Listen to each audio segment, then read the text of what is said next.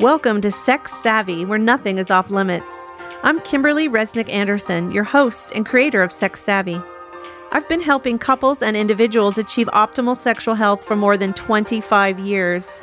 I am ready to share my unique insights and sex-positive approach with the world. We'll talk about hang-ups, kinks, fantasies, and function, what's hot, what's not, and most importantly, how to become sex savvy.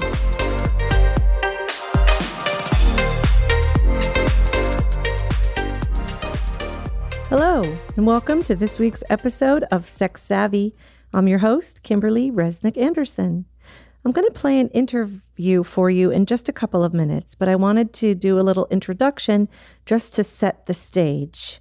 My guest today was trained and steeped in the 12-step model for sex addiction, which is considered by some to be pathologizing rather than sex positive.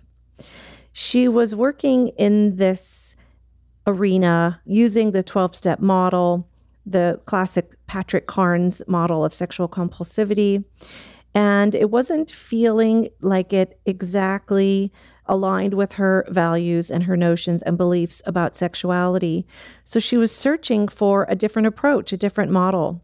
And in her research, she came across the work of Douglas Braun Harvey and Michael Vigorito, who offered their own idea of working with out-of-control sexual behavior with men, and they came up with their model, the OCSB model. My guest fell in love with the model, but realized it really was geared toward men, and she was determined to tweak the model so that it could be applicable and helpful for women as well. So my guest has been using this model and trying to tailor it for women who are seeking therapeutic support for what they consider to be out of control sexual behavior. But in working with these women, my guest realized that many of them come in believing that they are so-called sex addicts, but she noticed that this belief was often in reaction to certain gender stereotypes and beliefs about female sexuality that are steeped in history. She tries to tease out what are the actual out-of-control sexual behaviors and what might be reactions to certain cultural messages about women and sexuality in general. She's identified 4 major lenses within which to frame a woman's sexual behavior and concerns. She's going to explain these 4 areas in my upcoming interview, which I will share with you momentarily. I thought it might be fun to offer some context to her premise by highlighting how throughout history, women have often been hostage to political, social, religious, and economic climates. As I have mentioned before, and will likely mention again, sexuality has fascinated people throughout history. At times, it has been celebrated and revered. At other times, it has been taboo and the source of many negative connotations. Religion, philosophy, and legal systems have all tried to establish sexual values. And things like illness, aggression, psychiatric disorders, and even the rise and fall of cultures have all been explained by either too much or too little sex. Sex has gone from being perceived as procreational to relational to recreational. Before 1000 BC, there was a taboo already strongly established against incest. Women were considered property with productive and sexual value. Men were free to have many partners, and prostitution was widespread and accepted. In ancient Greece, there was tolerance and enthusiasm for homosexuality. Adult males often engaged with sexual activity with adolescent males. There was considered a sort of educational or mentor relationships where men were responsible for a boy's moral and intellectual development. Adult homosexuality was less accepted than adult adolescent sexuality, and sex with prepubescent boys was considered illegal. Women had no more rights than slaves, and they were subject to absolute authority of their next of kin male, whether that was their father or their husband or their brother. When Christianity came on the world scene, there was a separation of carnal love versus spiritual love. There was a denial of worldly pleasures for pure spirituality. The notion of celibacy came onto the scene. St. Paul said, "It is good for a man not to touch a woman, but it is better to marry than to burn." St. Augustine at the end of the 4th century said, "I muddied the stream of friendship with the filth of lewdness and clouded its clear waters with hell's black river of lust." There was a belief that sexual lust came from the downfall of Adam and Eve in the Garden of Eden, and that women were not to be trusted and were temptresses out to manipulate men with their sexual wiles. In the Islamic, Hindu, and Buddhist religions, sexual attitudes were much more positive than in Christianity. In the Hindu religion, almost anything in the realm of sexuality received approval. By the end of the 4th century, the Kama Sutra had been published, and it detailed sexual positions in graphic and illustrative pictures. In China and Japan, there were similar sexual manuals that glorified sexual pleasure and variety. In ancient China, sex was not to be feared, rather it was seen as an act of worship. In Europe, during the 12th and 13th centuries, the early Christian traditions regarding sex became deeply entrenched as the church assumed greater power. Theology and common law were synonymous. Sex was for procreation only. There was a distinction between upper and lower class. The upper class implemented what was called courtly love, where women were elevated to an immaculate plane and romanticized. Secrecy and valor were celebrated in song, poetry, and literature. Pure love was seen as incompatible with fleshly temptations. Couples laid in bed together naked to see if they could refrain from intercourse. Unconsummated love was in. Chastity belts came on the scene. You could literally lock up your wife just as you locked up your money. A metal framework that stretched between women's legs from front to back and were quite heavy. These chastity belts had 2 holes to allow for waste elimination, but no penetration. There was a rebirth of humanism and arts in Europe in the 16th and 17th centuries, and the restrictions loosened. The ideal of courtly love went away. During the Protestant Reformation led by Martin Luther and John Calvin, there were less negative attitudes towards sex than the Catholic Church. They believed sex was not inherently sinful, and chastity and celibacy were not virtues. In colonial America, the Puritan ethic ruled. Sex outside of marriage was condemned. Premarital sex and adultery were crimes. People were flogged, put in pillories or stocks, and forced to make public confessions if they engaged in sex out of wedlock. We all remember Nathaniel Hawthorne's Scarlet Letter.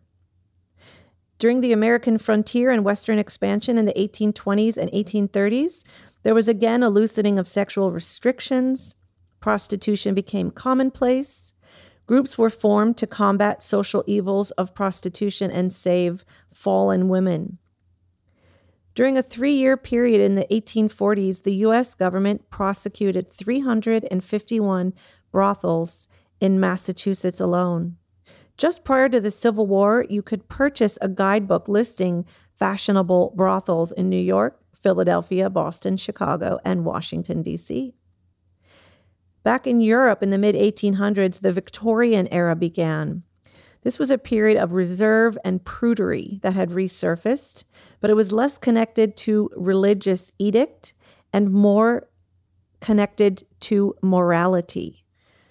The spirit of Victorianism represented repression and modesty necessitated by the presumed purity of women and children. Sensibilities during that time were so delicate that people censored their speech to limit triggering sexual thoughts or images. It was considered indelicate to offer a lady a leg of lamb. Clothing styles adopted the same sensibility, not even a glimpse of an ankle or a bare neck, let alone cleavage. Piano legs were covered with crinolines because, God forbid, a man might see a piano leg and become aroused. Books written by opposite sex authors could not even be next to each other on a shelf unless the authors were married. It was considered improper to do so. There was a sexual underground of pornographic writings and pictures, similar to temperance and gun control. Whenever something is made illegal or taboo, there's almost always an underground movement. And for the Victorian era, pornography was no exception. Science and medicine also reflected an anti-sexualism. Masturbation was deemed a source of brain damage, insanity, blindness, and more. At the end of the 19th century, German psychiatrist Richard von Krafft-Ebing classified sexual disorders. In 1886, he published his classic book, which sits proudly on my shelf to this day, called Psychopathia Sexualis. And there have been 12 editions. He advocated for the sympathetic medical concern for sexual perversions and reform in laws dealing with sexual crimes. He described primarily paraphilias, including sadomasochism, fetishism, bestiality, cannibalism, and necrophilia, and is often considered the founder of modern sexuality. You may have thought that title went to Sigmund Freud, but Krafft-Ebing's work actually preceded the work of Sigmund Freud and his psychosexual development. Sigmund Freud demonstrated the central importance of sexuality to the human existence. He captured this more successfully than anyone before or since. He believed that sex was the primary force in the motivation of all human behavior and the principal cause of all forms of neuroses. He clearly established existence of sexuality in infants and children and proposed his now famous theory of psychosexual development. Freud's most innovative concepts include, number 1, the Oedipal complex, number 2, castration anxiety, and number 3, penis envy. These concepts have become so commonplace that I'm not even going to explain them because I assume that you've all heard of the Oedipal complex, castration anxiety, and penis envy. A funny story really quickly, when I was preparing to give a presentation at a medical conference in Sweden called The Prolific Penis, Its Prowess, Protuberance, and Other Particulars. I was quite proud of the alliteration there. I was reading all sorts of books on male sexuality and penis. And one of my sons, who was about 10 or 11 years old at the time, he said to me, "Mom, you're never going to have one." And I said, "What are you talking about?" He goes, "A penis. You're never going to have one. Just get over it. You seem obsessed with it." It was very funny. He was obviously projecting penis envy onto me, assuming that I was reading these books because I really, really wanted to have a penis. It was very funny. Freud suggested that these three concepts, Oedipal complex, castration anxiety, and penis envy, are all operating at unconscious levels. By the end of World War I, there were three important shifts. One was the increased social and economic freedom for women. Two was the availability of the automobile.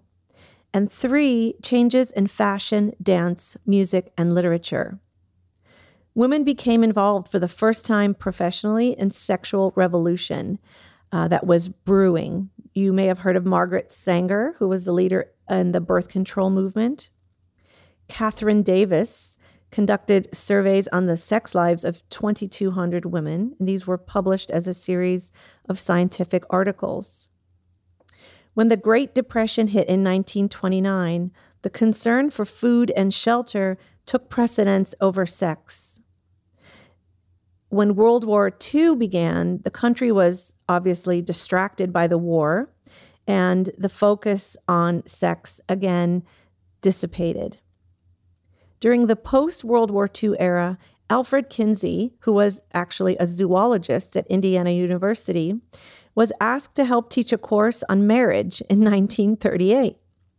He was struck by the lack of scientific data regarding human sexuality, and so he gave out questionnaires to his students that he drafted himself. After interviewing 12,000 men and women around the country, he published his classic book, Sexual Behavior in the Human Male, in 1948. He followed that with Sexual Behavior in the Human Female in 1953. Kinsey reported that 37% of men have had some homosexual experience to orgasm past puberty. He reported that 40% of husbands are unfaithful and that 62% of women had tried masturbation.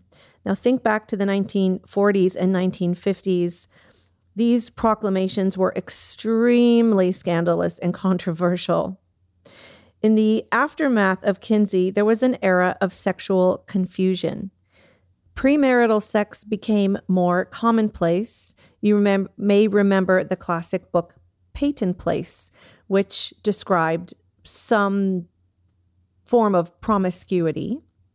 Music started to depict sexual themes. In the 1950s, women were expected to be glamorous but brainless. Think Marilyn Monroe. In the 1960s, of course, there was a sexual revolution. 3 important things happened in the 60s. Birth control pills became available and made premarital sex safer and more accessible. There was a protest movement sort of in the air. There was the civil rights movement, there was the anti-war demonstration, there was make love, not war. Sex was considered healthy, and there was a movement to depathologize, destigmatize sex, and celebrate sex and internalize a sex-positive mentality. Also, the emergence of feminism in its modern form was born in the 1960s. Female sexuality was finally accepted as a natural and healthy aspect of life. I'm sure you've heard of Masters and Johnson. He was a physician. She was a behavioral scientist. They met at Washington University Medical School in St. Louis. They were really the first people to add anatomy and physiology to the mix of studying sexuality. They actually conducted laboratory investigations beginning in 1954. By 1965, more than 10,000 episodes of sexual activity had been observed and documented by Masters and Johnson, and they published their hallmark book, Human Sexual Response, in 1966. Another classic book is The Joy of Sex by Alex Comfort, which was published in 1972.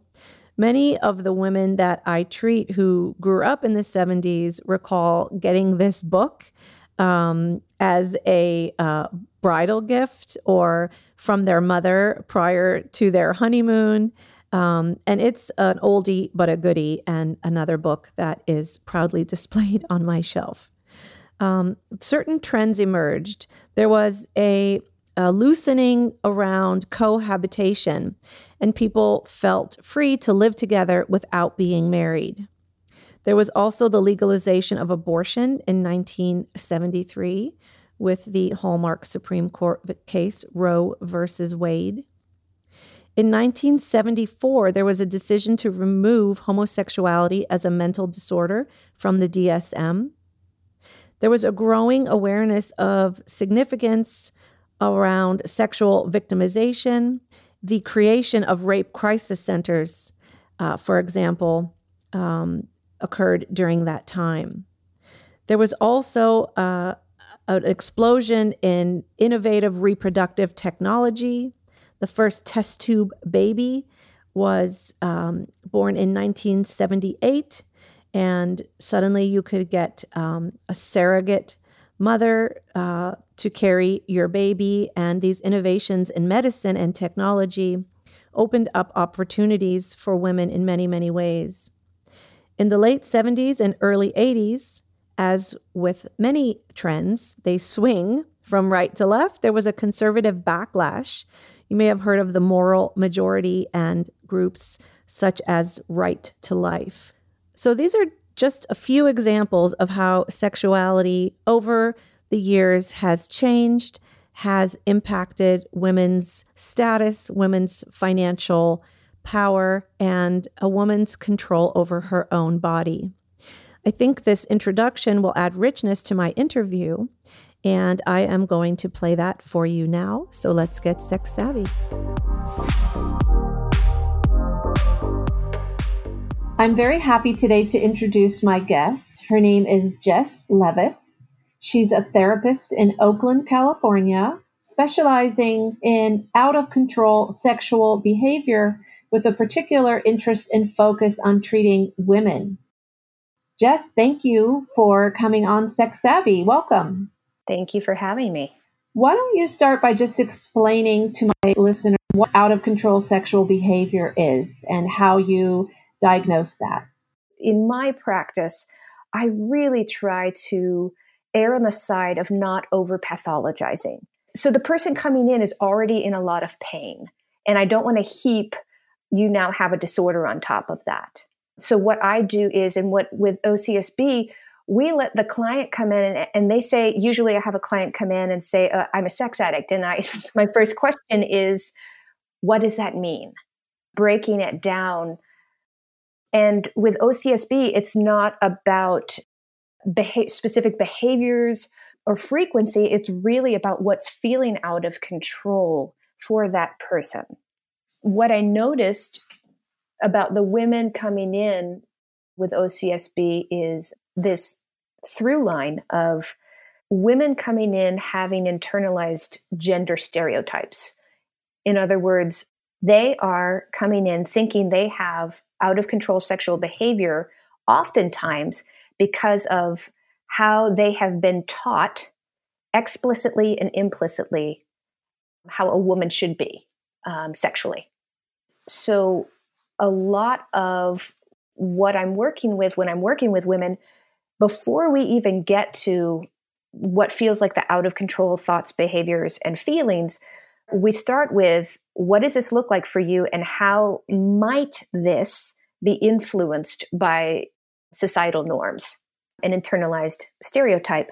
You know, when I sometimes talk about this, I talk about it as puritanical hypocrisy. Yeah, I love that.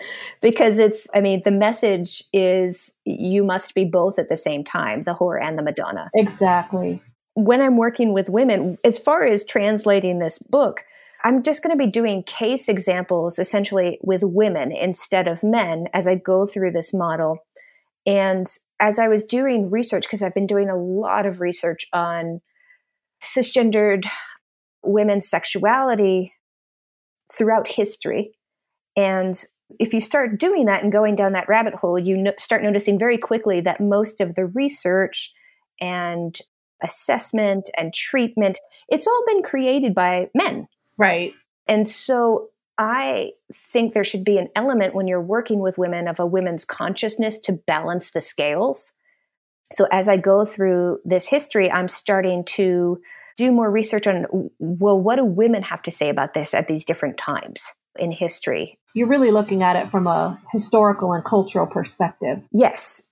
And in this narrative that was really cemented back in when the church came along, the Christian church came along, laid down the foundation of women's worth is correlated with their ability to be a mother and a good wife and non-sexual. And so all at the same time. All at the same time, yes.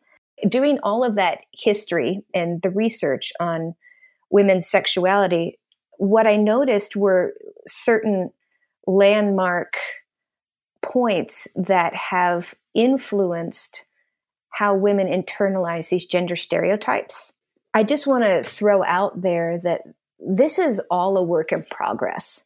So this is by no means something that I am presenting as a finished product. I'm just so excited about this topic that I want to start disseminating information and having people think about it and contribute. These are 4 notable categories that women have struggled with sexually throughout history. The first is birth control.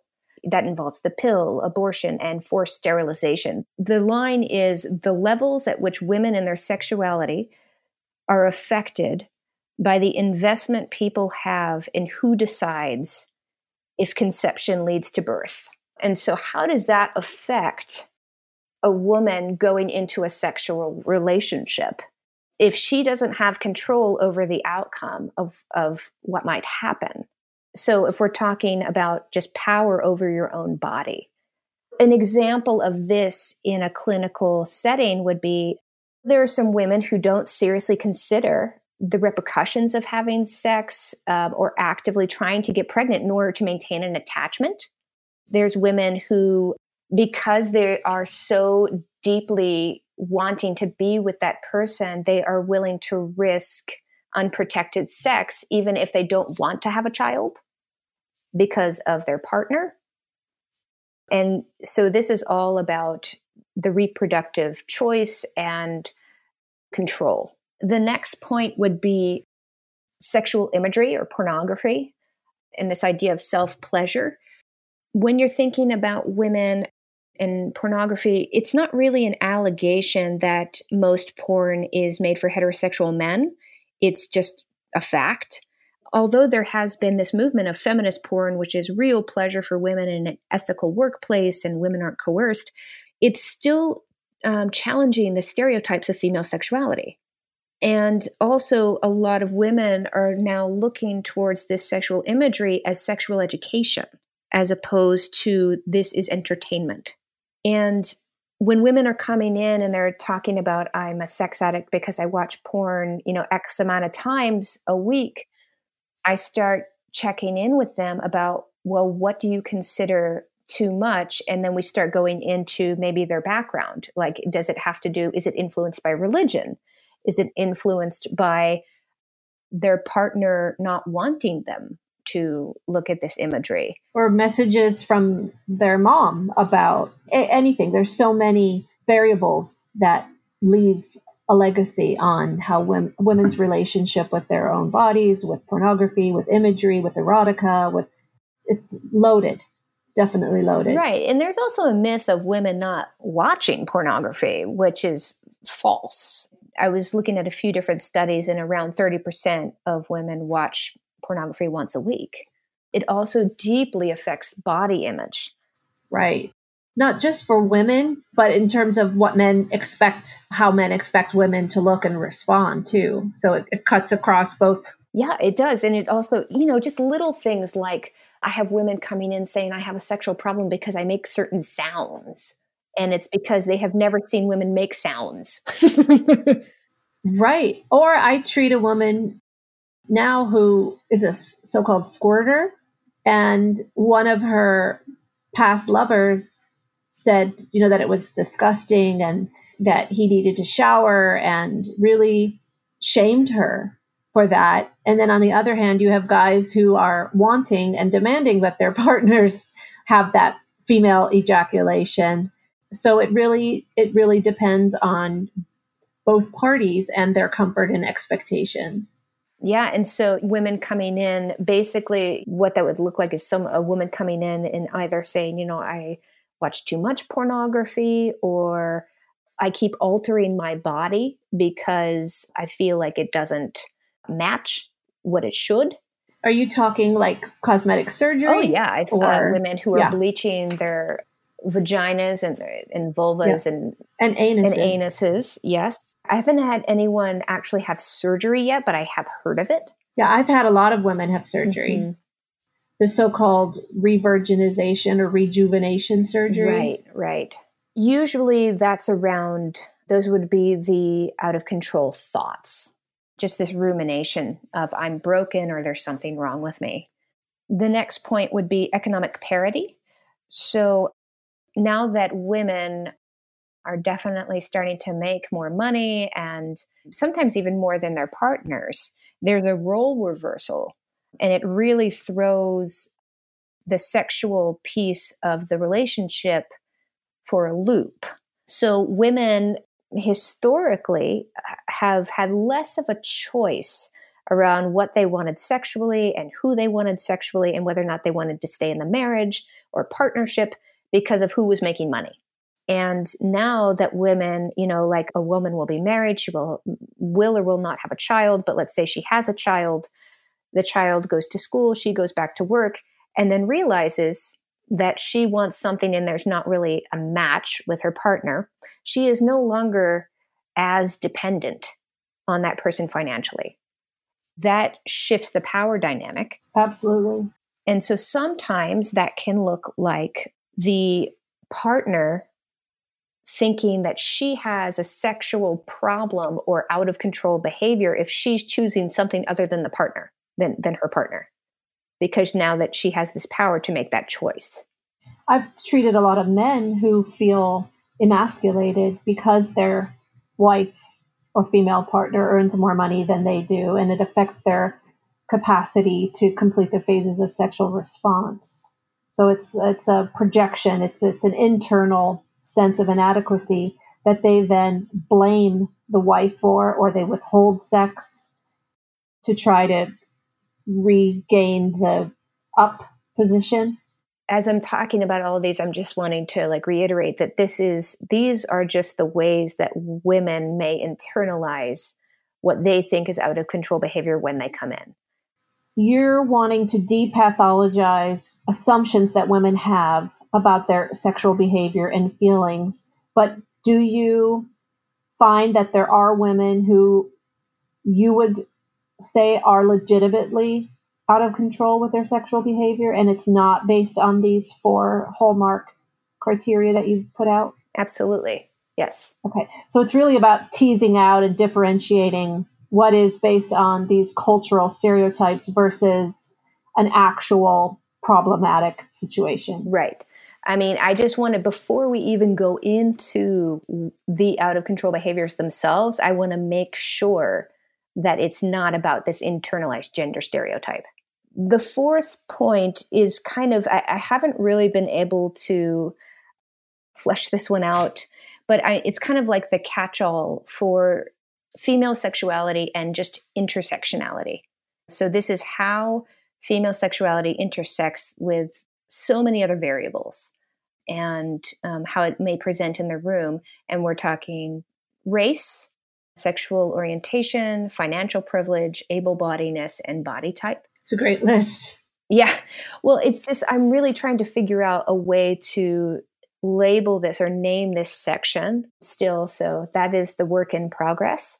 I was doing some consulting with clinicians who work with intersectionality. And specifically, I was talking about race, and a good point was brought up about history of women in slavery. Does a woman of color even own her own body? And that as this deep, deep underlying potential narrative. And how is it lingered in the minds of women of color, and women of color perhaps not even being afforded the opportunity to think about sex as pleasure because they've lived in survival mode. And then from an OCSB perspective, how is this sexual behavior an attempt to address one of these intersectionalities? It might be like a self-made treatment plan, that's just not working. How do you incorporate, if at all, affect regulation and attachment style into your work? Oh, it's deeply, deeply integrated. So I was in a study group for a period of time with Alan Shore, and he does the modern attachment theory, which is the interpersonal neurobiology of attachment. So I definitely work from a base of the family of origin, lays down a physiological as well as a environmental template of how we relate to other people. Even explaining that much to a client can be a light bulb. Absolutely. Yeah, I mean, I very much work with attachment styles and then regulating and grounding around when you're trying to build space between thought and behavior. It just manifests sexually because if you think about how, if the family of origin lays down this template physiologically, well, you're sexual throughout your entire life. Exactly. You know, and so as you develop and then you go in and you hit puberty and you're still developing sexually and you still have that template with attachment. And so it's just going to develop. It's just going to become more apparent sexually. If I have ruled out all of these points that I've mentioned, and it really does appear that this client is struggling and with out of control sexual behavior, I explain this, what's called the 6 principles of sexual health. That's the Harvey 6. Mm-hmm. Correct. That's what Michael Vigorito and Doug Harvey came up with. And these 6 principles are based on the WHO, World Health Organization, a definition of what is sexual health. And so they took these principles, and the first is consent, which is just straightforward. Are both partners experiencing the sex without coercion or violence?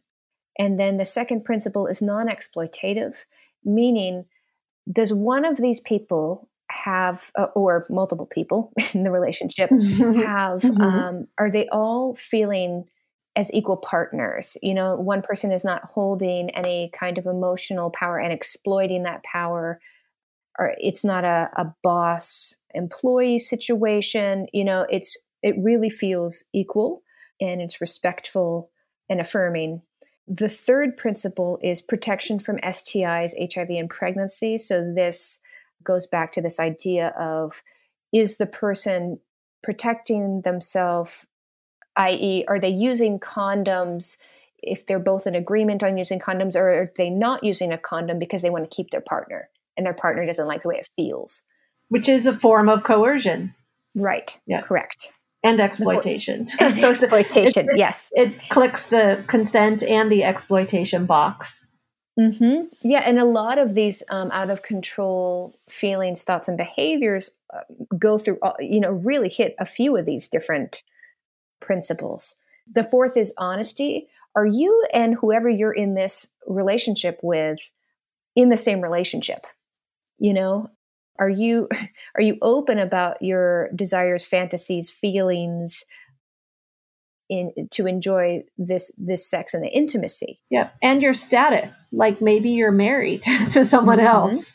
Correct. Yeah, correct. And are you being honest about it? Because there are open marriages. The fifth is shared values. What does sex mean to you as opposed to the person you're having sex with?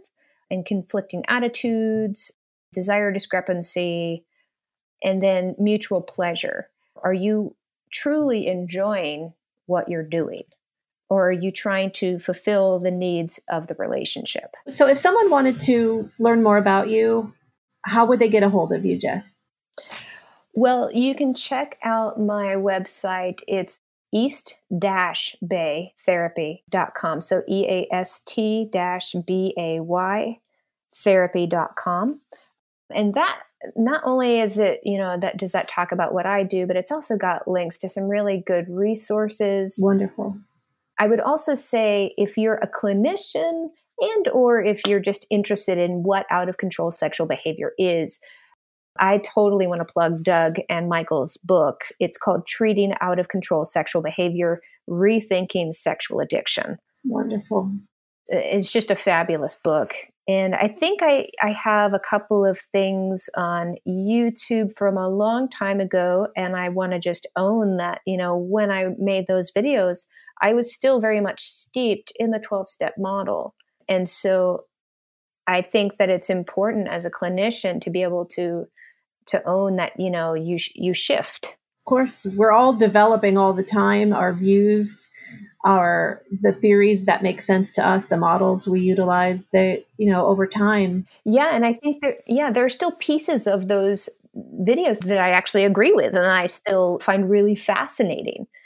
And even in those videos, I'm talking about the attachment piece of it, which I still very much feel is important. I ask all of my guests at the end of the interview, what is the most meaningful or fulfilling aspect of their work?